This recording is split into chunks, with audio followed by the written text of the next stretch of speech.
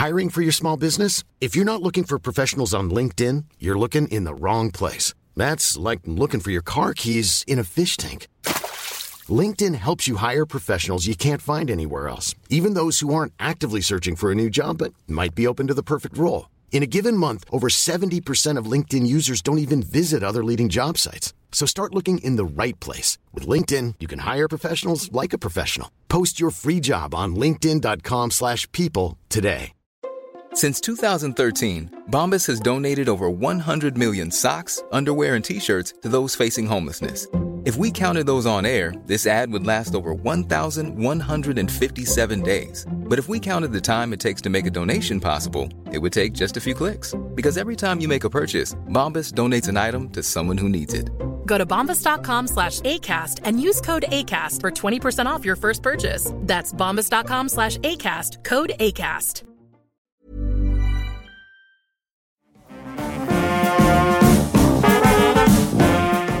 Hello, sir. You look like a man who could do with some more pedals. Oh, yes, indeed. I love a good pedal. The only problem is pedals are so expensive. Well, I've got some great news for you. From the 1st of October to the 16th of November, you can buy 2 Boss pedals and get the third, the cheapest one, for free. For free, you say? Indeed. Go to www.boss3for2.com. That's the number 3 and the number 2 with the word 4 to check the pedal combination and all of the terms and conditions.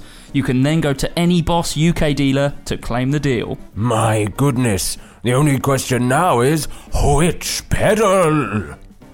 That's up to you, innit? That's it.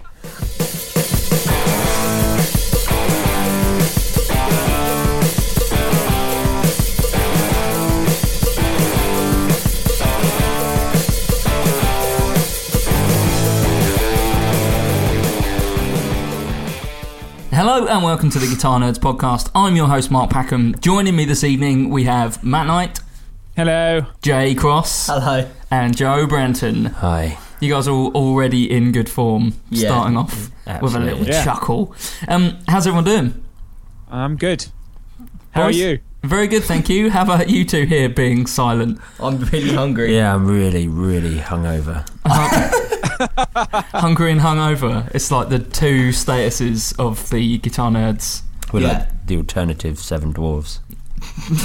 Hungry, hungover, upset. And Mark Packham. Yeah, short one. Short one. What's been going on? Good week? Yeah, not too bad. I haven't done a lot of playing, although my pedal board is really noisy, so I've decided to take it apart again. Where do you think the noise is coming from? I think I've got some faulty cables, and when you've got something like 50 cables, it takes ages to check them all. I would imagine it's quite boring, but it's just like, you know, when you can really hear it and then it just really, really gets on your nerves, especially when you turn up quite loud and you're like, oh, this hum is really loud. Is it hum or is it hiss? No, it's hum, so it sounds like a cable that's not connected properly. You know, when you get like a slightly faulty jack plug, and it starts to die. You can hear that horrible earth hum. So how do you work out which one it is? I've got a cable tester, but then I just kind of plug the pedal board back in one by one until the noise starts happening again, and you kind of realise that's probably the issue. Now, a man who probably has had some pedal board juggling in his time is Dave Gilmore. You went to see him this week. I did, and amazing as it was, the thing that blew me away the most was the light show. It was the most ridiculous light show I've ever seen in my entire life. I saw pictures of it, like loads of lasers and stuff. Yeah, there was a lot of lasers, just a lot of strobe lights, like a lot of intense strobe lights. They even came out in everyone came out in dark sunglasses at one point after the interval. The strobes were so intense, like it actually made you hallucinate slightly. It was really weird. It looked pretty incredible. Like, I'm not a huge fan of the music, but like as a show, it seemed pretty full on. I mean, do you know, actually one thing that I thought was, because obviously like Dave Gilmore's tone was amazing, but Guy Pratt's bass tone was absolutely on point. Yes, I love Guy Pratt. It was so good. It was like really well in the mix as well. It was just, Was he using his custom? He's got an Ashdown ABM 900 of all things, which is not what you. It's funny, you can notice the Ashdown rig like on stage straight away. I suppose just because we know what Ashdown gear looks like, but it really stands out on stage. And he was using his Burgundy Mist jazz bass. Really? Yeah, that's the bass. one. That's the one. Yeah, the Guy Papone. Absolutely awesome.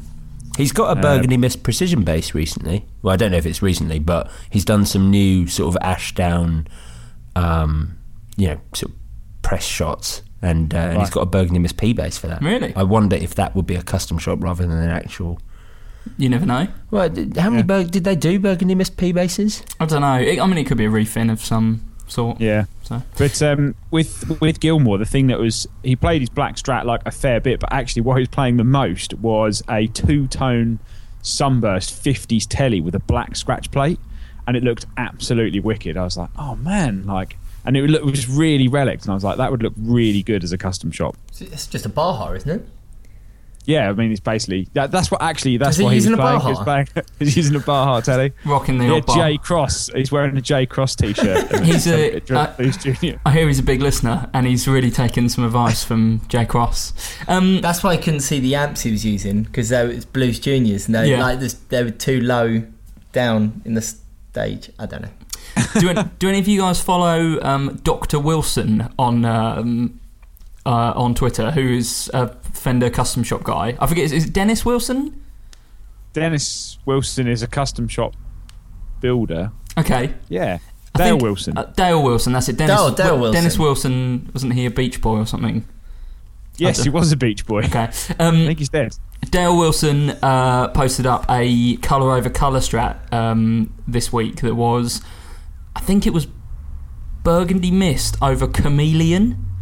Oh my! What's Chameleon? It's a like a pearlescent, like shape shifting colour. Like if you turn it in the light, like it changes. Oh, like they did with those flip flop Japanese. Yeah, it looks strats. way better than that though, because it's clearly nitro, and it looks so good, so good. In the I was going to say, in the shop today, someone or the other day, someone bought him one of those splatter casters. Oh yeah. I was like, actually, these guitars not so bad. How was the scratch plate? How's the scratch plate holding up? Because that's the bit I always remember. The paint looked pretty good, and they'd also splattered the scratch plate, and it was just like the paint on top of the plate, like it wasn't lacquered or anything. No, it looked all right. Like the guitar, like as a whole, for something that's probably about 10 years old, it looked all right. I was like, they should do that again. I like that FSR. That was good. They did a lot of mad stuff around that time. I really, really like those. If they'd have done them on an American series, even better, because they were just on Mexican standards at the time. So yeah, I don't think they did them on tellies either. I don't think they did any on tellies. No, it was just Strats. It was just the Strats. Is it Jim Root who just buys them every time he sees one? No, that's not the Splattercasters. No, it's the bowling ball. It's what's his name? John Five always buys those bowling ball. Oh yeah, that was it. Fenders every time he sees one, because everyone's completely different. Yeah, I want a bowling ball Fender. Matt, one last quick question about Dave Gilmour. What's his kind of set looking like these days? Like, is it some stuff from the new album, or is it like all old stuff? Yeah, because when he did a tour a few years ago, he played like the new album then from start to finish, and then did like a set of like older songs. But actually, this was like loads of old stuff and loads of Pink Floyd stuff, and then just like a few new tunes. So It was really good to hear like all the old Pink Floyd stuff as well. I'm going to listen to that new album again, because someone I work with was listening to it at work, and it didn't sound that great, but there seemed like a couple tracks that maybe were all right.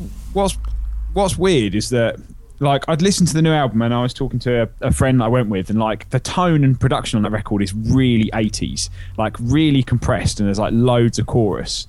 And live, like his tone is like, I was like, I bet his guitar tone's going to be really weird now. And actually his tone was just like exactly how it's always been. They obviously just like completely changed it for the record. Yeah. So live it sounded much better than the record. Something just a bit more organic than what's on the record. Yeah, really heavily processed on the record. Talking about heavy processing, you bought a new pedal this week. I did. No, my Count to 5 Montreal Assembly Count to 5 turned up finally. Isn't there like is it a 3-month waiting list or something? Well, no, there was like a pre-order sale, and then it took like 3 months for him to build it, and then it took him like another 2 months to ship it. And then one day this thing just turned up on my door, and I was like, I don't remember ordering anything. And I was like, oh wait, it's that. the weirdest, glitchiest pedal I've ever plugged in. It's so much fun. How does it actually work in reality in terms of what's the control layout and stuff? So you've got 3 modes. So the third mode is like an 8-second looper, but it records this one loop 3 times, and then you can change the direction. So imagine if you've recorded effectively the same loop in 3 layers, you can then change the speed and direction of every layer. The second one allows you to do like a 4-second loop, but then you can randomly slice chunks out of it and then play those back at any speed and then in like random intervals. And then the other one's like a constant recorder, so it always records and then plays it back at a different speed and direction. So you can get some really wacky stuff out of it. Yeah, it sounds like it. It sounds I'm bonkers. going to try and do like a proper video on it, I think. That'd be cool. Because there's just nothing online that kind of really shows people what it's all about. Good stuff. And another acquisition this week, you picked up a Pro Junior. Yeah, a US built Pro Junior, which sounds awesome. But I unplugged, because it's got it's not a hardwired speaker, it's just on a speaker jack, and I plugged it into my 12-inch cab and was like, it sounds so much better with a 12-inch speaker. So I think when I've got a bit of spare cash, I might get Zilla cabs to rebuild it into a 12-inch housing. And put like a different speaker in it, or I was tempted to get it built into a little head, and then you can always just use it. That'd be cool. Yeah, because I took it apart, and it's actually a really, really small casing, so you could build like a tiny like gigging head that would be more than loud enough. It seems a bit of a shame to chop up a US made Pro Junior though, is the only thing. Yeah, well, you could always keep the cabinet, and yeah, it's just like I kind of think, well, if it sounds better, just might as well do it. Yeah, sure. Good I'm stuff. sure that's what people were saying in the 80s when EMGs came out, Matt. Yeah. Oh yeah. I'll stick 3 EMGs in that 59 Les Paul. That'd be great. What you need, mate? Kayla Trem. Get it sorted. Jay Cross, good week. Yeah, I feel a lot better than I did last week. You looked like you were about to die last week. Yeah, I felt really, really under the weather. But despite that, you were crowned the guitar nerd. Yeah, I can't. I mean, perhaps the next time I'm involved in the quiz, I'll need to make sure that I'm not very well again, so that I can give the rest of you guys a chance again. You know, it's probably for the best that I didn't. Oh man, I hope nobody's listened to this instead of not got the order wrong. Oh no, yeah, Spoilers. We don't want to listen to this one. Okay, preemptive spoilers for a couple minutes ago when we started talking about this. Yeah, don't listen to what I just said. Yeah, fine. We had some really good feedback from the quiz. People were really, really digging it. So maybe we'll try. Everyone obviously prefers me hosting, which is good. Really weird, that, isn't it? Because it's, so yeah, people love the quiz. So maybe we'll do it every 2-3 months, something like that. Maybe we'll try and do 4 a year. Okay. The quarterly quiz. So I've got 15 weeks to write a quiz. Something like that, yeah. Cool. I'll see if I can write Oh, so you're going to do the next one? Well, I thought that was the point, wasn't it? Okay. Yeah, that's how it works. Joe said. So that there's always a different winner. Is it winner stays on? Yeah. Right. So wait. No, winner stays on. That doesn't make sense. Winner hosts. No, but winner then hosts the quiz is what I meant. Yeah. Cool. Yeah. So I've got the Bob Monkhouse. It's like Eurovision, basically. Yeah. It's like Eurovision. You don't compete in it. Yeah. I'm Gina G. No, Gina. She didn't win, did she? No. Yeah. Katrina in the Waves. I am walking on.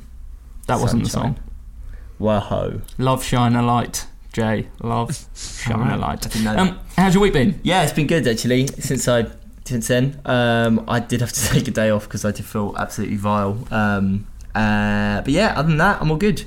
I spent a bit of time with DD500. Oh yeah, so they finally arrived. Yeah, I like it. I think it's good. I think it's I haven't spent much time going too in depth with it, and I got really annoyed because I couldn't figure out how to change. I mean, obviously the first thing I went to was the tape echo of course. sound, and I got really annoyed because I couldn't figure out how to change the tape heads, and then I just sort of just looked harder, and it's actually very, very easy to change the tape head sound, and yeah, it's really good. It's a very, very cool pedal, and yeah, I mean a certain upgrade from the DD20. Is it an upgrade from a timeline? I think is the important question. I mean, I've not spent a huge amount of time with the timeline. Well, technically it is. It does more stuff. Yeah, and it's to a higher quality. Yeah. So yeah, I mean, I don't know. Timeline will tell. Very good. DD500. Very good. No, but it's very cool. It's already started appearing on people's boards. Yes. I see, there's various Facebook groups out there that focus on people's pedal boards, and DD500 alongside ES8 has been showing up everywhere. I mean, that's the thing. Is and actually, I think everyone I've spoken to who I have said, oh yeah, you're getting a DD500. I've said, oh, you know what you need to do next? ES8, and they're like, I've already got it. I think I've had 4 conversations about that this week. Nice. So yeah, I think that's going to be. I'm really looking forward to seeing what some of these videos where everything just disappears into itself. I think it's going to be real good. Yeah, get that on a Montreal count to 5 and you'll disappear into space. Yeah, never come back. Well, speaking of that, Tom Peters, the guitarist from Alpha Male Tea Party, is putting together a blog and a video on the ES8 and how it works, and sort of explaining the finer how to sort of make your most out of the ES8. So yeah. I'll post on the group when it is finally out, when his video is out, because it should be rather good. He's an excellent player, and it will be a great sort of a really complicated board, so it'll be really interesting to see how he's made the most of it. Definitely. Have you got one yet, Matt? Are you going to go for an ES8? Yeah, I've got one. I got one ages ago. Yeah, I can't remember whether you actually bought one or whether you just were borrowing one to try it out. But yeah, no, I've had one for quite a while, and I keep, every time I plug it in, I keep finding something like different and like weird and wacky that you can do with it. Like in terms of how much you can assign to one button, it's pretty nuts. Like if you've got like a lot of MIDI pedals, or you use like laptop and Ableton, you could trigger so much via MIDI. Yeah. And I think that's where the huge advantage is over anything else on the market, is just the MIDI control you've got on it. Yeah. Good stuff. Joe, you mentioned that you're a little hungover. Yeah. There's a good reason. Yeah, well, that's right. Not such a good reason, but you went to a festival yesterday and saw some bands and stuff. Yeah, it was yesterday was Breakout Festival, which is it's the second year that it's run, which is a metal festival in Brighton that you and me went to, Mark, last year. Yep. And did some interviews and stuff there. And this year I was down there, doing some other bits. I had a sort of a stall where people could like enter a competition and things. But yeah, it was great. I sort of, from where I was able to see most of the bands. I have to admit, the bands that were on in sort of the morning and the day. First band were on at 10:30 in the morning for metal. That is early. That's insanity. Yeah, exactly. So 10:30. I know, but it was good. We sort of were able to pack down, so I was able to see Sixth at sort of around 8 o'clock in the evening when they were on. But it was a long day. Set up at 8 in the morning, and we packed down, and got out of there at around 11. So it was it was a long day. But unfortunately, I'd given a lot of tickets to friends because I had a lot to sort of give away. And every time someone turned up, they would buy me a beer for giving them a ticket. And you drank these, of course, after all of your work was finished. No, it was during let's say you drank them all after your work was finished. Yeah, absolutely. And thoroughly professional throughout. So what bands, apart from Sixth, who else was on there? What good gear did you see? Anything sort of jump out at you? Orange was sponsoring again. Orange was sponsoring again, yeah. And always really interesting to see the metal festivals, just because it's not something that I know an special amount about, and so it's something that gear-wise has not been something that I focused on. So it's interesting to see the sort of different setups they have. But yes, Orange were sponsoring again. So for the greater part of the early bands, it was all the Orange backline, and then towards the end, it started exactly the same really as it was last year. We started seeing loads of digital amps. I saw quite a few bands with Kempers on stage. Okay. About 3 bass players using Kemper profiling amps. Really? As well. Okay. Yeah. Sure. Wow. Well, because it doesn't matter, does it? You don't have to have a bass Kemper profiling amp. You just profile a bass amp, and it becomes a bass amp. So at least 3 bass players using those. But yeah, lots of like racks where I could see Axe FX in there, and it tended to be like Axe FX or Kemper for the latter part of the evening. Lots of Schecter. Saw one band. I'm not sure what they were called, but 2 guitar setup, one with a baritone and one with a 7-string, instead of having a bass player, which was which was quite interesting. Really? Yeah. So no bass player at all? Yeah, no bass player at all. How? And they were both playing Strandberg guitars, the headless. Okay.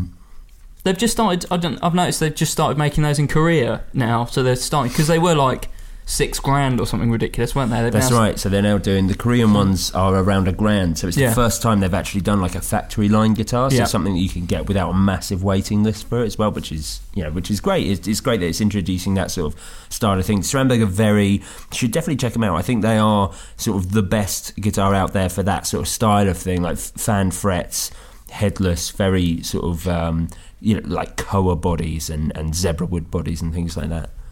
Do they make basses? They did that crazy 10-string, didn't they? Did they? The 10-string, half fretted, half fretless, with like it was like multi-scale and multi-wood fretboard. It was like half maple, half rosewood. Yeah, that sounds like the sort of thing Strandberg would do. Is that so? When you need to put like lemon oil on the rosewood of the board, do you need to like masking tape off the maple? Yeah. I don't think it's that stringent about it. You shouldn't. Don't be that worried. You'll be fine. Nah, man. For rosewood. Right. Okay. Fine. But an awful lot of Jim Root tellies there as well. That does not surprise me. No, yeah, always. Well, it was kind of last year when me and Mark were there last year when we were trying to interview bands, and we'd gone there to interview each band on their each guitarist from each band on their guitar, and just so many of them were turning up with just Jim Roots, and of course half of the interview I was hoping to be able to go, so what modifications have you made? But of course no one's made any modifications. They've just bought a Jim Root because it does everything that a metal band could want. It's exactly the sort of perfect guitar for modern metal, I guess, as metal has moved away from having Floyd Roses to being sort of hardtails, and the EMG configuration that it has. Everything about it seems... It's just like perfect you don't have to do anything to it. You just plug it in and ready to go. There's not even any controls really to mess around on. Well, as I think you answered correctly last week on the quiz, it's volume and three-way selector. Oh, and volume and three-way selector. Yeah, that's it. Yeah, that's what I just said. Is it? Yeah. So, anything else jump out? So lots of Strandberg, a lot of Jim Root. Who was the best band that you saw? I guess you only saw a couple, maybe. Yeah, I mean, I don't really like that sort of thing. Sixth were good because they did that big monologue where they're like, "The Yeti is waiting. The Yeti is waiting." That sort of thing. I have absolutely no idea. It's on one of their records. It's like a spoken word thing they do where they tell a story and it's one guy and he uses four different weird voices. It's great. It sound like exactly the lead singer did loads of voiceovers for cartoons after the Sixth split up. But the crazy thing about Sixth is they kind of are now coming back. They're releasing a new record, but they're coming back in popularity because they were like Gent before Gent really existed. So like a lot of bands now that are kind of primarily that genre, like, oh yeah, Sixth were like a massive influence, and they were like a really small band at the time, like, fairly popular within that scene, but nowhere near what some of the other bands are like now.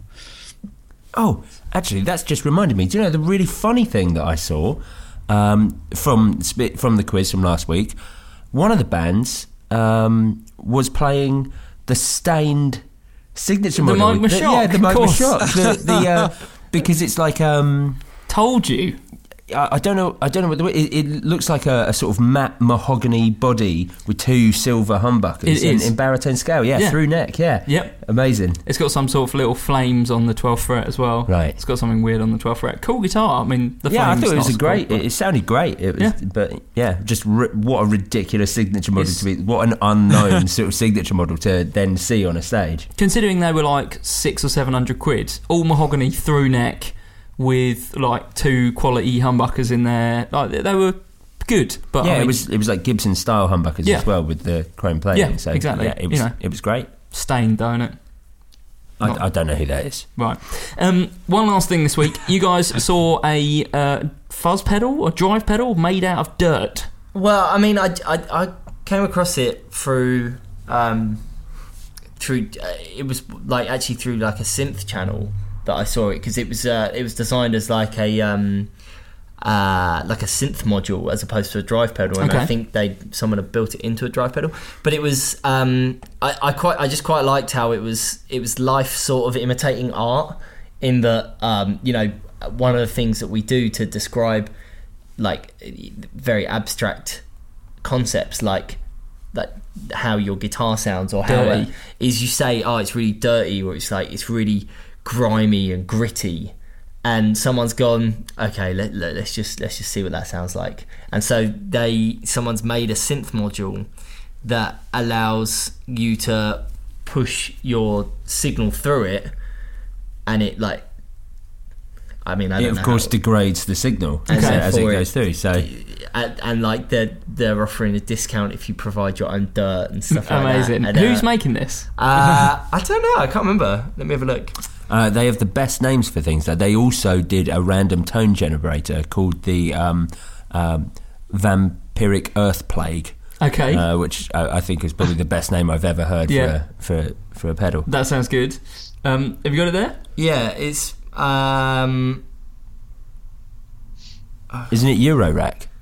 No, Eurorack is a. Oh, it's a term. Yeah. Martin Howes, is that the company name or is that the fella?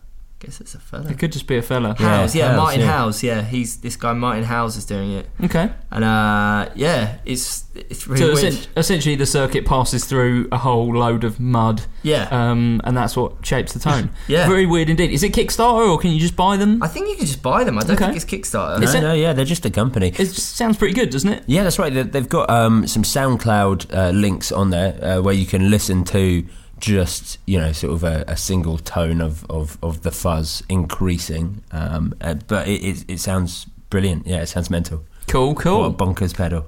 I look forward to when Matt finally buys one. That will definitely happen. Yeah. Should we head into news? Super dirt tone. Indeed, super dirty. Should we head into some news? Nudes. First up this week, brand new TC Electronic compact pedal, the Hypergravity Compressor. Matt Knight, what do you make of it?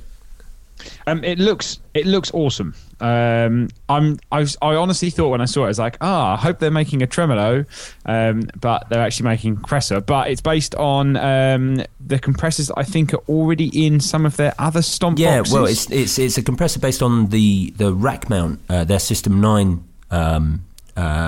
studio equipment. So it's one of the first multi-band compressors, yeah.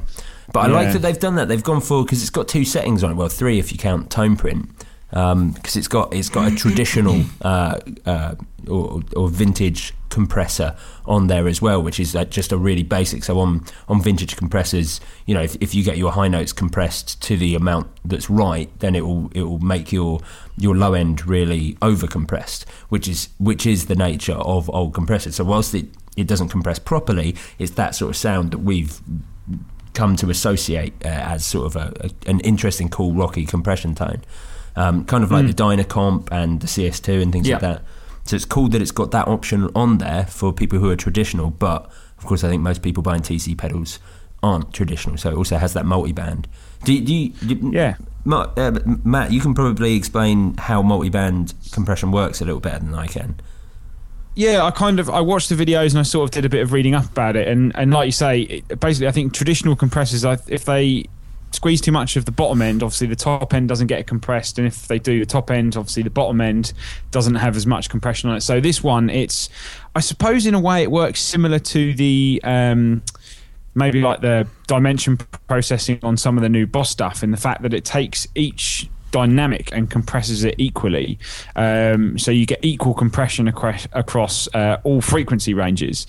So I think what would be nice about that is you get compressors now that have got that blend control between dry and wet, so you can hear more of your clean signal coming through, so you get all the sustain without all the squash. This will kind of give you nice super smooth compression with the same result, is that things will give you more sustain, they'll sound clearer, but everything won't sound like you're losing all your dynamics effectively. Everything is going to sound like more lively. And it's kind of like that it's going to cost you like several grand in a tiny stomp box. Which is going to be, is it 99 quid? It's not very much money. Yeah, they're not £99. Yeah, which is crazy. It's got to be one of the cheapest, best compressors out there. Well, I mean, I guess I haven't tried one, but certainly on paper, it looks brilliant. Yeah, 100%. It looks like, and I think with the tone print as well, you're going to be able to do some kind of, because obviously with the editor, you can change the way that all the knobs work, and the scope of how much the travel of each control. So you should be able to do some kind of really cool stuff with like what the controls will actually do as well. So it'd be quite good for sort of, I think using it like not just like a traditional compressor, like you could probably use it as a really good boost, or just for something that you could probably leave on all the time. I just like that they're expanding that range again, because for a while they looked like they were going to go deep down the rabbit hole of like mini pedals and just converting all their original stuff into mini pedals, but it's good to see that they're actually introducing some new sounds into their regular compact series. Yeah. I like it a lot. 100%. Joe Branton, big bit of news this week for the bass world.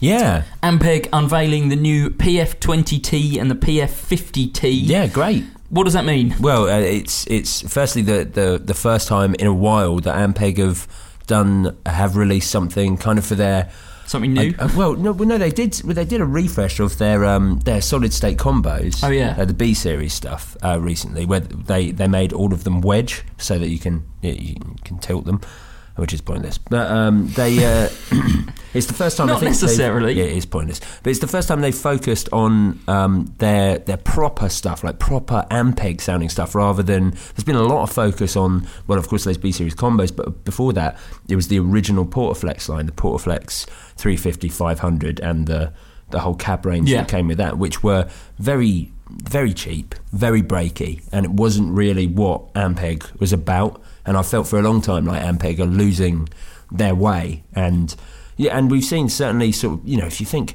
everyone used to play Ampeg SVT Classics, that was the head to have if you were a touring band. And we've seen companies like Fender with the Super Bassman and Orange with the AD200 just come along and completely rob Ampeg of that mantle, to the extent that I rarely see Ampegs on stage anymore. Certainly not new ones. Never. Maybe old ones. I mean, like, you see the occasional SVT 450, because that's about the only thing that stands up. Or maybe the B2s, was it? Yeah, the old B2s. Occasionally you see SVT 7s and stuff, but... And SVT 3 Pro is the other one. Yeah. But, like, in terms of classics, I just don't see them anymore.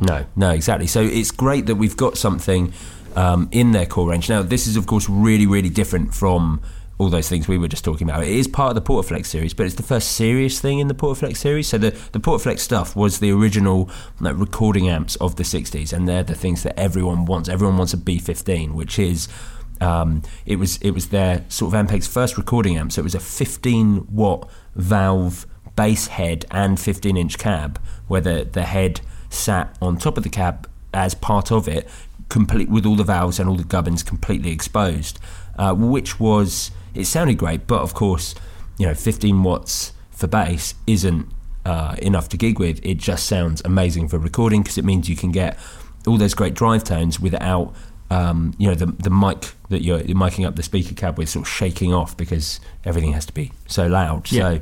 So that's essentially what they've done. They've released a PF20 and a PF50, so a 20 watt and a 50 watt version of these. Of course, neither of those volumes are enough to gig with, but both are going to be great recording amps. They've released the 15-inch cab again with it, but you can buy the head separately. Now, that's nice. They don't require a speaker load, so you can use them as just a recording thing, which is great. Yeah, I have to say it is still different. It's part of the Portaflex range just because it looks like it, but it's 12 AX7s in the preamp, which is not what's in the original B15. So it's a very modern take. So 6 L6s in the power and 12 AX7s. 6 V6. Yeah. Oh right. Okay. And even on a budget, quality is non-negotiable. That's why Quince is the place to score high-end essentials at 50 to 80% less than similar brands. Get your hands on buttery soft cashmere sweaters from just $60, Italian leather jackets, and so much more. And the best part about Quince, they exclusively partner with factories committed to safe, ethical, and responsible manufacturing. Elevate your style without the elevated price tag with Quince. Go to quince.com/upgrade for free shipping and 365-day returns. Hiring for your small business? If you're not looking for professionals on LinkedIn, you're looking in the wrong place. That's like looking for your car keys in a fish tank. LinkedIn helps you hire professionals you can't find anywhere else, even those who aren't actively searching for a new job but might be open to the perfect role. In a given month, over 70% of LinkedIn users don't even visit other leading job sites. So start looking in the right place. With LinkedIn, you can hire professionals like a professional. Post your free job on linkedin.com/people today. Many of us have those stubborn pounds that seem impossible to lose, no matter how good we eat or how hard we work out. My solution is PlushCare. PlushCare is a leading telehealth provider with doctors who are there for you day and night to partner with you in your weight loss journey. They can prescribe FDA-approved weight loss medications like Wegovy and Zepbound for those who qualify. Plus, they accept most insurance plans. To get started, visit plushcare.com/weightloss. That's plushcare.com/weightloss. 12AX7's in the preamp. But yeah, great, brilliant, wonderful. We're going to have, great sounding Ampeg recording amplifiers that, where you don't have to sort of buy an old one and keep your fingers crossed that it's still in some way working. The problem is I don't know if this is... I mean, do we? They're quite reasonable as well. I think they're sort of like $600. I've seen them go up on. My question is, is there going to be enough demand for them to keep this alive? Do we need them? Do we need a £600 recording head that you can only use for recording? Is the 50 watt really not loud enough to gig with?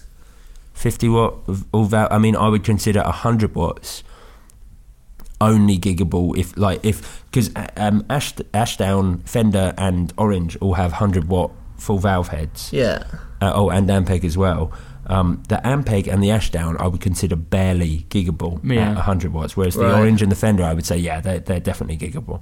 But I think 100 watts is right on the... It's right on the cusp. Yeah, exactly. So 50 watts is... I mean, maybe if you're in some sort of like cool jazz band... Right. I mean, that's where they're aiming it. I mean, look at the styling on it. It's it's very retro. It's not... Yeah. And the fact that the transformers are exposed and things like that, it's probably not meant for your kind of math rock gigging it every day. That's why they've done it. Maybe that's one of the reasons why they've left it all open. So it's to say no, please don't tour with this. Yeah. I mean, and it always was. I mean, they've just done it in exactly the style of the original. But I mean, people like Thrice, their bass player has one on stage he has a full rig, but he also has everything going through a B15 just to go through the front of house. Okay. So it does get used occasionally, and I think Biffy Clyro do the same, because Ashdown do a 30 watt complete copycat of this, the Portaflex with the flippable top and the exposed gubbins and everything, and he has one of those on stage with his full Ashdown rig. So I guess some bass players, when you can afford to, if you're playing stadiums, like the tone of those small amps enough to have them on stage. But yeah. One last big bit of news this week, which is sort of a leak, I guess. There's been no official announcement, but we've noticed stuff going up on retail sites and on Amazon and stuff. Gibson have announced, or it's been leaked out, some of the new 2016 models. Now, we're not sure if it's the whole range or just some have started appearing. Let's talk about the 2016s. Matt Knight, what's your first impressions? They've brought back Explorers and Flying Vs, which is good. Which is awesome, because you've had loads of people ask about them, and they sort of haven't done anything. Little disappointed there's not a single left-handed in the range. I mean, I'm not a left-handed player, but obviously they've still decided that they're not going to make any left-handed products. But I think the great thing is, by the looks of it and by the looks of the spec, they've kind of said, well, 2012 was probably our best year in terms of specs, and we all know that we've always said that the 2012s have kind of been one of their best years, and all of those guitars are sort of based on that sort of design. Yeah, I mean, amazing, really. The 2013 really was for me, I think, anyway. But they were much of a muchness to the 12s and the 13s, weren't they? But I mean, from what has been announced and from what we can see, I mean, like you, I'm all about the Flying Vs and the Explorers. I mean, less than $1,000 or around $1,000. It's pretty amazing. Which seems pretty reasonable. Are they going to be like the sort of the LPJ style things that we've seen? No, I don't satin think. finishes. I don't think no so. Scratch plates. I think they're still gloss. There's no scratch plate, but I think they're gloss finish. It looks like the only thing they're doing that's around the LPJ sort of route is the CM Les Paul again. And new studios, I guess, which are what, $699, I think they're. So I think is there two different models of studios from what I understand? Yes. Studio Faded, like about $699, something like that. $650. Okay. And then there's a standard studio which is £1,200. But there's a couple of in betweens. They're doing a 50s tribute and a 60s tribute like they did a couple of years ago. But the Studio Fadeds are effectively like an upgraded LPJ. Okay. They did a few years ago. Because they've actually still got like maple caps and everything. Well, they look really, really good. But overall, I think the best guitar, and probably the one that we'll see most people go for, is the traditional. Yeah. The traditionals have gone back to an amazing price. They're going to be $16.99, and they've got nothing extra about them. Because none of them have got like new logos or holograms or any of the tuners, and the traditionals are like flame maple top, pretty much non-weight relieved. Well, it's a traditional weight relief, isn't classics. It's, so it's traditional like, weight relief. So they're going to be. I guess that does make them more like the 12s and the 13s, because the 13s was no weight relief. Yeah. But yeah, the 12s was weight relief. So yeah, they look cool. They look really good. Gone back to a traditional sort of bone synthetic nut, I take it. There's no. Yeah. Actually, GravTech nut on everything. Oh wow! Okay. Even the traditional. Yeah. Oh right. Okay. Interesting stuff. I think we should revisit this maybe on next week's podcast, because there's probably a lot more to talk about. So far, we don't know if there's going to be option for like GeForce system or anything like that. That hasn't officially come out, so we don't know about that yet. No bases have been released yet. Yes, there has. There's been a. There has been a bass. I'm sure I saw a bass. I mean, they released a late 2015, because they released the F-Hold Les Paul. Oh bases, no, sorry, but that is 2015. It was a Firebird. I thought I saw a Thunderbird. Right. No, that's another thing. Sorry, there's a Firebird. Firebirds have returned. Yeah. Let's this is sort cheap of as well. This is only $8.50. I know. Yeah, it's only come out in the last couple of days, so there's still a bit more to learn. We still need to do a bit more reading. So let's reconvene next week when maybe we do a Gibson 2016 special and talk about all the new upgrades and options or downgrades or whatever they've done with it compared to last year, and where that kind of range is going to sit. So, Gibson. Cutting edge news from Guitar Nerds. Well, you know, no, I know. I'm with you. Yeah. Again, I don't think there's been an official announcement yet, but it's started appearing on UK retailers and stuff like that, so we can start talking about it. But yeah, more next week. We'll do a whole rundown on the 2016s, I guess. Chaps, loads of questions this week, because we promised that we'd do a load of questions. Should we have a short little break, and we'll come back with loads of user questions? Cool. Questions. Cool. Oh no, we're going to have a break, aren't we? Are you unsuccessful and with few friends? Impress passers-by with the all-new Guitar Nerds t-shirt. Head over to guitarnerds.net/shop and buy yourself one of the all-new official Guitar Nerds t-shirt. Nerds. Okay, first question this week comes in from Sarab, who says, a great guitar, bad amp and pedals, etc., or an amazing amp and pedals and a bad guitar. We've had this a few times before, but it keeps coming up in the group, so I thought we could just maybe talk about it a bit more. So essentially, I think what Sarab is saying is, do you buy a nice guitar and don't spend any money on the pedals and amp, or do you go for... Or no, it's nice guitar and pedals and don't spend any money on the amp, or spend money on the amp and don't spend so much on the guitar and pedals. Matt Knight, what are your thoughts? Spend all the money on pedals, and then it doesn't matter. And just a random tone generator. Yeah, just forget the guitar entirely. Just buy a Sustainiac pickup and fit it to a plank of wood with one string, and run it through, and then buy yourself a vintage Roland Space Echo, and there you have it. Job done. That's my lottery win right there. I personally think that doesn't matter how much you spend on the guitar, as long as you enjoy playing it, and then make sure you buy a decent amp for your situation, whether it's home use or gigging. But I think, to be honest, you could spend £100 on a guitar and you could find something you really like second hand, or you could spend £3,000. But if you're working to a limited budget, then I would say try and find a good balance between the two. Probably would be my answer to that one. Spend about the same, I would always suggest. Yeah. But Jay, what are your thoughts? I mean, I think at the end, like you say, it depends on the situation. I think at the end of the day, you're only the sound is only going to be, you're only as good as your weakest link at the end of the day. And if you've got a really, really pony amp, then it's, whatever you're putting into it is going to end up sounding bad.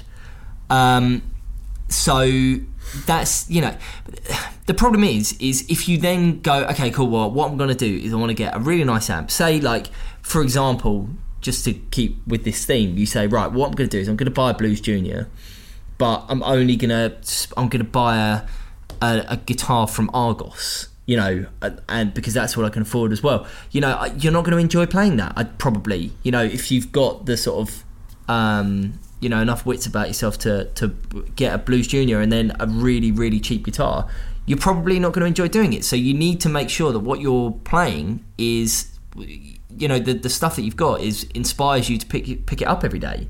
And so if you're going to be more inspired by a really nice guitar, then get a really nice guitar and maybe hold off on the amp. Just run it into, buy a little sound card and run it into your computer until you can get that nice amp to go with it. But there's no point in having the amp if what you're putting into it sounds rubbish. So yeah, I mean, I guess at the end of the day, the answer is you need to spend a lot of money on both of those things. No, that's not true at all. Like I said, I mean, I want to get one of those little Blackstar amps because I think they're really, really cool and they're less than £100. I think that's a great place to start. And if you've got a decent guitar going into that, I think that sounds wicked.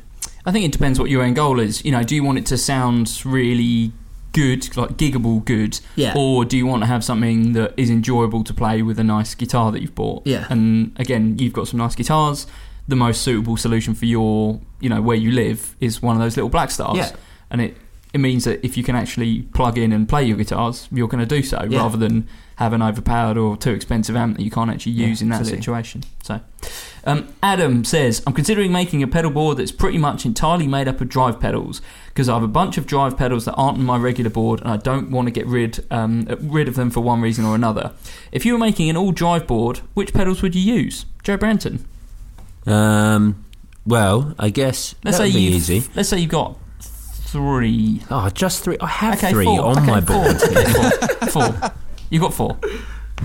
I mean, that's still not really a drive board. That's a few pedals. Fine, but okay. 4. I guess I'd start from sort of something that was just going to give my sound a little bit of grit, a little bit of edge, and then sort of go up to something that was completely crazy. Can we include fuzzes and stuff? Yeah, sure. Yeah. Okay, cool. Well, I'd probably start with something like a Tube Screamer, those sorts of things. I really like that they add just sort of a little bit of something to your sound, anything like that.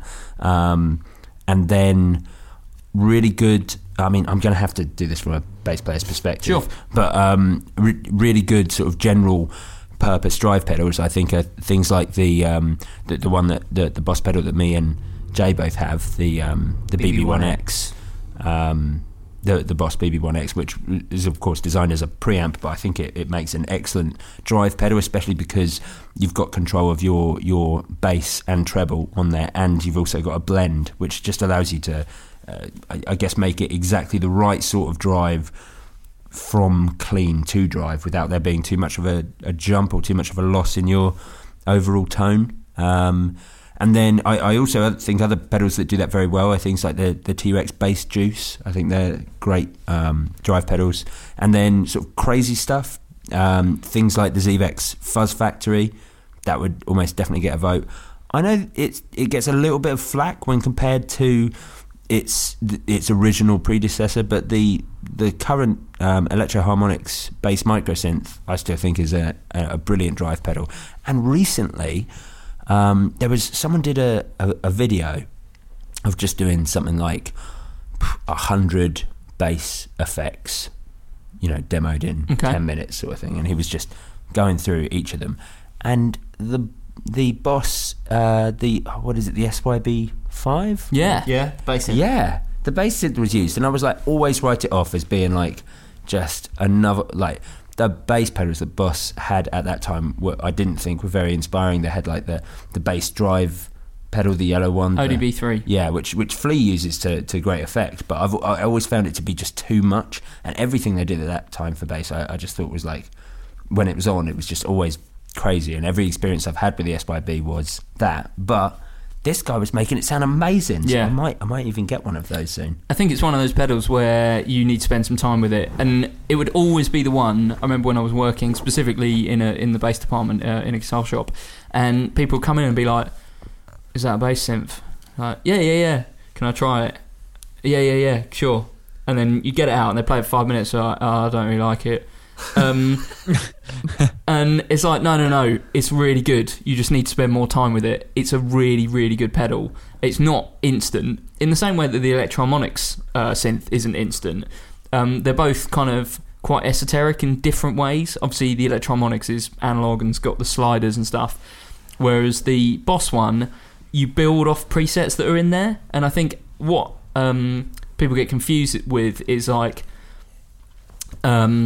the fact that that's how you use it. There's really nice kind of preset filters in there, and then you build your sound from there. So yeah, cool little pedal. Would definitely work as a drive. On that note, actually, another drive pedal that I found sounds well, a surprisingly excellent drive pedal was the Boss, the old the auto wire they did that had a bass or guitar input, and it had a vowel. There is a question coming up shortly about auto wires, so maybe let's talk about that then. Okay, all right. Okay. J Cross. Drive pedals? Yeah, 4 drive pedals if you were making a mini drive board. So I think perhaps we should talk more about the logistics of this rather than just what you would use. Okay, well, talk about what you'd use and what order. So for order, I think it's important to... I mean, and Matt, perhaps you can... advise one way or another. Would you go lightest to heaviest as you did in that sense, Joe? Yeah, because you want. I think you. Yeah, to you build on the sound, really, don't you?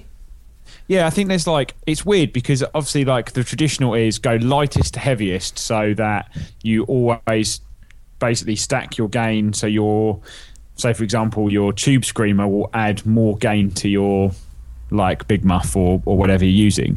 But actually there was an article from Pete Cornish which was like, no, you should do it the other way around so you get more tonal variation, because effectively with lightest to heaviest all you're doing is adding more gain, so you're not really altering your tone in any way. Whereas if you do it the other way and you take a really high gain pedal and you run it into a low gain pedal, you're kind of pushing loads of gain into this low gain pedal, and then that's changing the tone of the low gain pedal that you're using. Right. So yeah, and I guess if you go lightest to heaviest, all you're really doing is that the heavier pedal is swallowing up the sound of the lighter one, I guess, to a certain degree. Is that? I mean, I don't know. I mean, in really layman's terms, yes, but I think it depends sort of how you use them. Yeah. And I think it's also about stacking pedals that have conflicting EQ, for example. So if you took something like a Big Muff that has a really, really scooped like mid-range and is more bass and top heavy, and you pair it with a Tube Screamer which has a lot more mid-range, they'll work much better together than something that's got loads and really heavy, it's got loads of mid-range, and then another pedal that's also got loads of mid-range. You're just going to end up with a kind of, you're not going to end up with anything that's kind of different at the end of it, because all you're doing is just adding more gain. Oh, okay. So with that in mind, 4 drive pedals, 4 Mojos. I mean, I'm definitely gonna. I think I'd probably still go lightest to heaviest. I think I'd probably still go lightest to heaviest. Okay. I think I'd probably go Mojo, just because I think it's like the sort of basis of. I mean, I really, really like it, and I think it's like the basis of what I want my sound to sound like. Yep. So I'd start with that. I'd then probably go I guess talking from a guitar perspective, I'd probably go from that to I guess maybe a Tube Screamer. Probably a Tube Screamer 808, or actually what I really like is the Seymour Duncan 805. Okay. The 808 sort of clone. I think that's really nice. So yeah, Mojo, Seymour Duncan 805. Maybe to get something a little bit fuzzy but not too over the top, because I can't quite handle the like mega fuzz. I really like the what's the J Mascis Zvex pedal? Is it the Super Duper 2-in-1? Or is it the Box of Rock? The Double Rock. The Double Rock. Which is both of those pedals. Which is both put together. Yeah. Okay. Fine. Yeah. But two of each. Yes. It's like 4 pedals in one. Yeah. Probably that, because I really like that. And then for something right at the end as a sort of catch-all, I'd probably go with Interfax Harmonic Percolator. Of course you would. God, I was wondering if you were going to say that. I'm really glad you did. Yeah, right at the end. Of course. Yeah. Matt Knight, what are you saying? I would go something like maybe like a Pigtronics Class A boost. Oh, great pedal. You've got a really good clean boost at the beginning. Tube Screamer, sort of classic overdrive. A really popular one that's been going around on the Guitar Nerd forum recently is the JHS Angry Charlie, because it sounds just like a cranked up Marshall. And then my 1978 Big Muff, because it's just the best. Good stuff. So I'm going to go for the Echoplex preamp. Yeah. In the front end. A Boss BD2. Cool. Blues driver. Yeah. Then a Rock Box, is it called, Matt? That one they used to have, which is the best overdrive, like distortion that I've ever heard, like, you know, amp in a box type. The Boiling Point Rock Box. Boiling Point Rock Box. And my last one, Boss FZ5.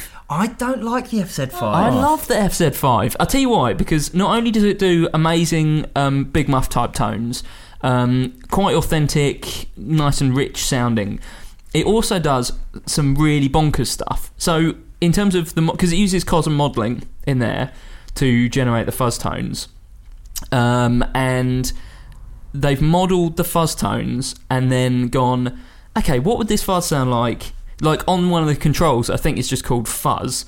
You turn it up, and then about 3/4 of the way round, it's like, okay, that's what this actual pedal sounded with the fuzz all the way up.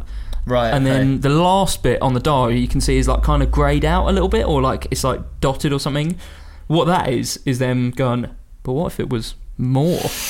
So one of the fuzzes on there, and I forget which 3 are modelled. I'm sure there's a Big Muff and some other vintage fuzzes. One of them, if you turn it all the way up, it almost like changes the character entirely and changes to like a chiptune pedal. So it changes to like real glitchy synth sounds. And I love it. Like that with an octave pedal is literally one of the best guitar sounds I've ever heard, because it's ridiculous. It sounds like a Commodore 64, like broken. And you just think like they've made this quite sensible fuzz, but then that last bit on the dial of each of the models is just awesome. It's really, really cool little pedal. You know what? And it's silver, and it looks amazing. You know what we haven't mentioned, and this sort of probably is a foreshadowing of a podcast that we will have in the next few weeks. Okay. Gear of the Year runner-up from last year. Okay. Soul Food. Yeah, I was thinking about mentioning the bass Soul Food. I really like the bass Soul Food, and I think that's one of the reasons why I've sort of fallen away from the Soul Food a little bit, is that I think when they released the bass Soul Food, I just think that was a better pedal. Yeah. I think having the blend on there works really well. Yeah, I think that's a and I think it sounds great for guitar. I just think it's interesting that after, especially you and me, sort of fighting the corner of the Soul Food so ardently. Yes. So I've got one on the board. It's the pedal that I use the least on the board. What I'm finding is that the Echoplex preamp is so dynamic that it responds so well to different dynamics, I should say, you kind of don't need the soul food, which is why I think maybe I want something that's a little smoother sounding, something like the Boss BD2, something that's a bit more Tube Screamer-esque, and that might kind of solve the problems that I've got with the soul food. It's a little nasal occasionally, particularly when you're using it with that Echoplex preamp. Yeah. So let's move on to the next question. Mike says, any opinions on the 2015 Les Paul Junior? It seems like ridiculous value. Jay, do you know what they're going for at the moment? Oh, about £500. It's bonkers, isn't it? And obviously 2015, they've got GeForce and all the kind of extra value. You know, whether you like that or not, you know, it's an expensive system that Gibson have added on there. What's your verdict on the Junior? I like them.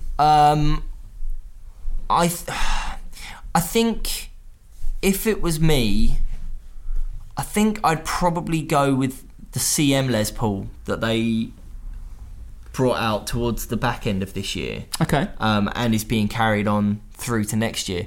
I really like the CM Les Paul. I think it does what...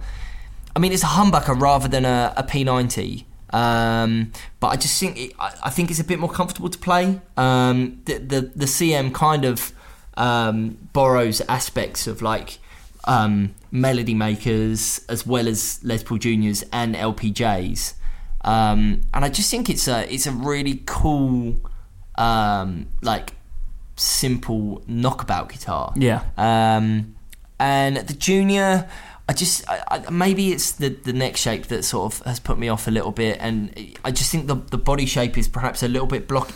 I think one of the things, perhaps a criticism, I guess, of the 2015 range is that the guitars that didn't have binding, I think, just looked a little bit blocky because they were wider. Yeah, that 2015 profile. Well, even the body itself, I think, they're not. The curves aren't as smooth on the That's my only thing, I think, with the Les Paul Junior, and I think they sort of hone that a little bit with the CM. I think the CM is great, like really really great, but it isn't it's not a P90. But yeah, I think probably, and I find this very strange to say because I really love Les Paul Juniors, but I think I'd probably go with the CM over the Junior.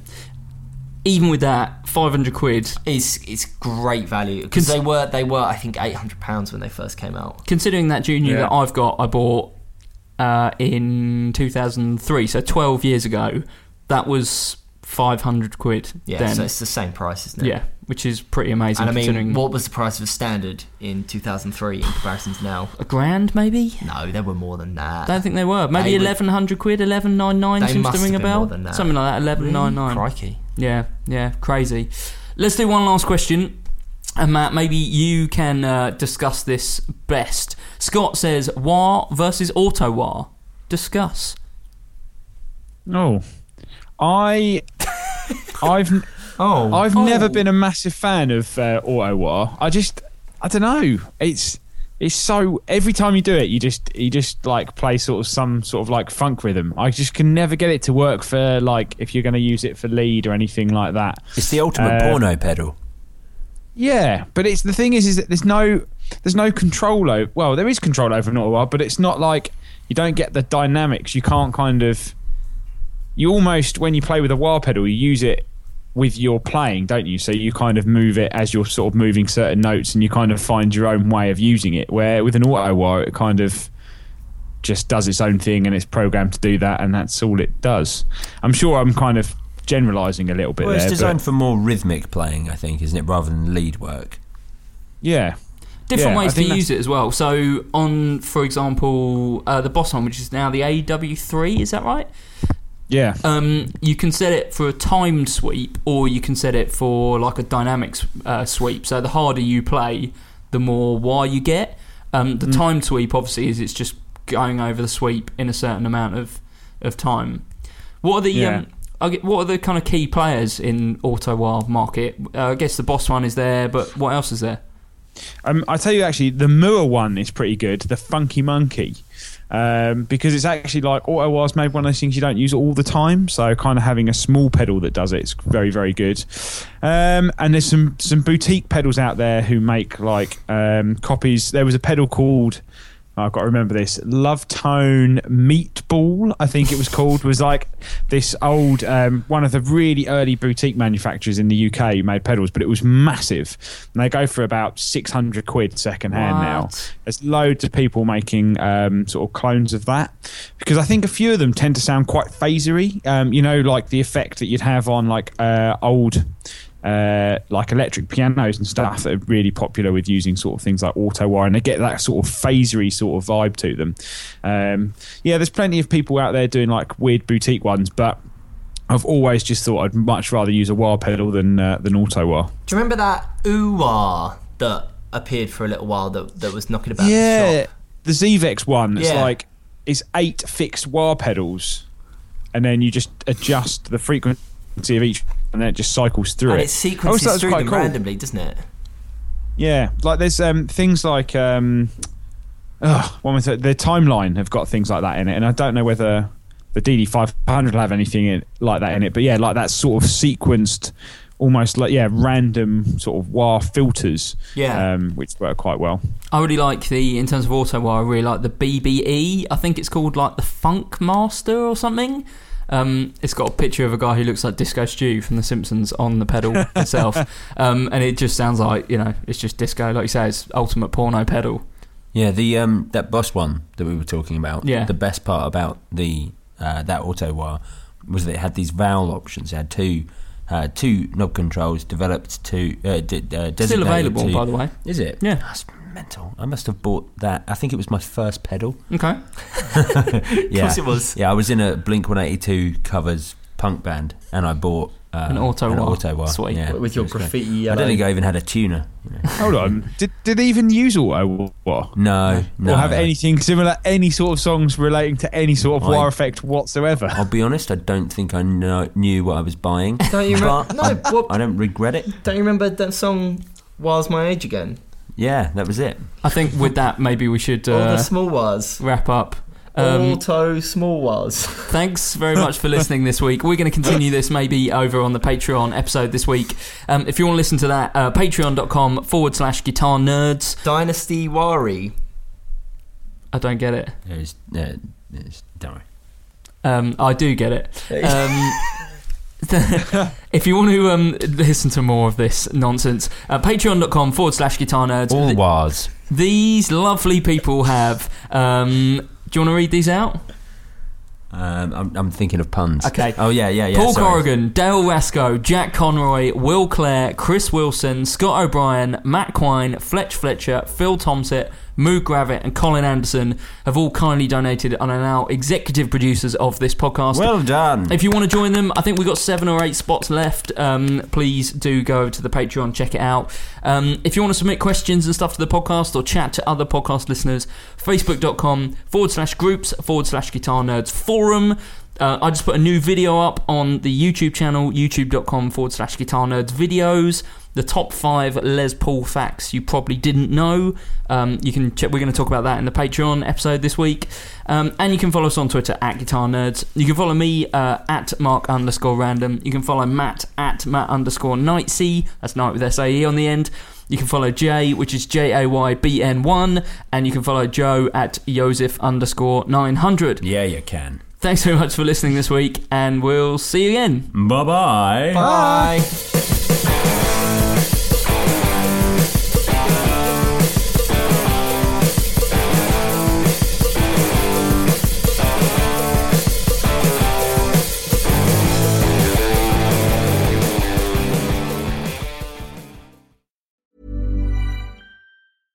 Imagine the softest sheets you've ever felt. Now imagine them getting even softer over time. That's what you'll feel with Boll & Branch's organic cotton sheets. In a recent customer survey, 96% replied that Boll & Branch sheets get softer with every wash. Start getting your best night's sleep in these sheets that get softer and softer for years to come. Try their sheets with a 30-night guarantee. Plus, get 15% off your first order at bollandbranch.com. Code BUTTERY. Exclusions apply. See site for details. When you make decisions for your company, you look for the no-brainers. And if you have a lot of mailing to do, Stamps.com is the ultimate no-brainer. It streamlines your processes to make your business more efficient, which makes you less busy. Mail checks, invoices, legal documents, and everything you need to keep your business running with Stamps.com. Seamlessly connect with every major marketplace and shopping cart. Schedule package pickups and see your cheapest and fastest shipping options from different carriers, with rates up to 89% off USPS and UPS rates. And with the Stamps.com mobile app, you can take care of mailing and shipping wherever you are. Make the same no-brainer decision as over 1 million other businesses with Stamps.com. Sign up with code PROGRAM for a 4-week trial, plus free postage and a free digital scale. No long-term commitments or contracts. That's Stamps.com. Code PROGRAM.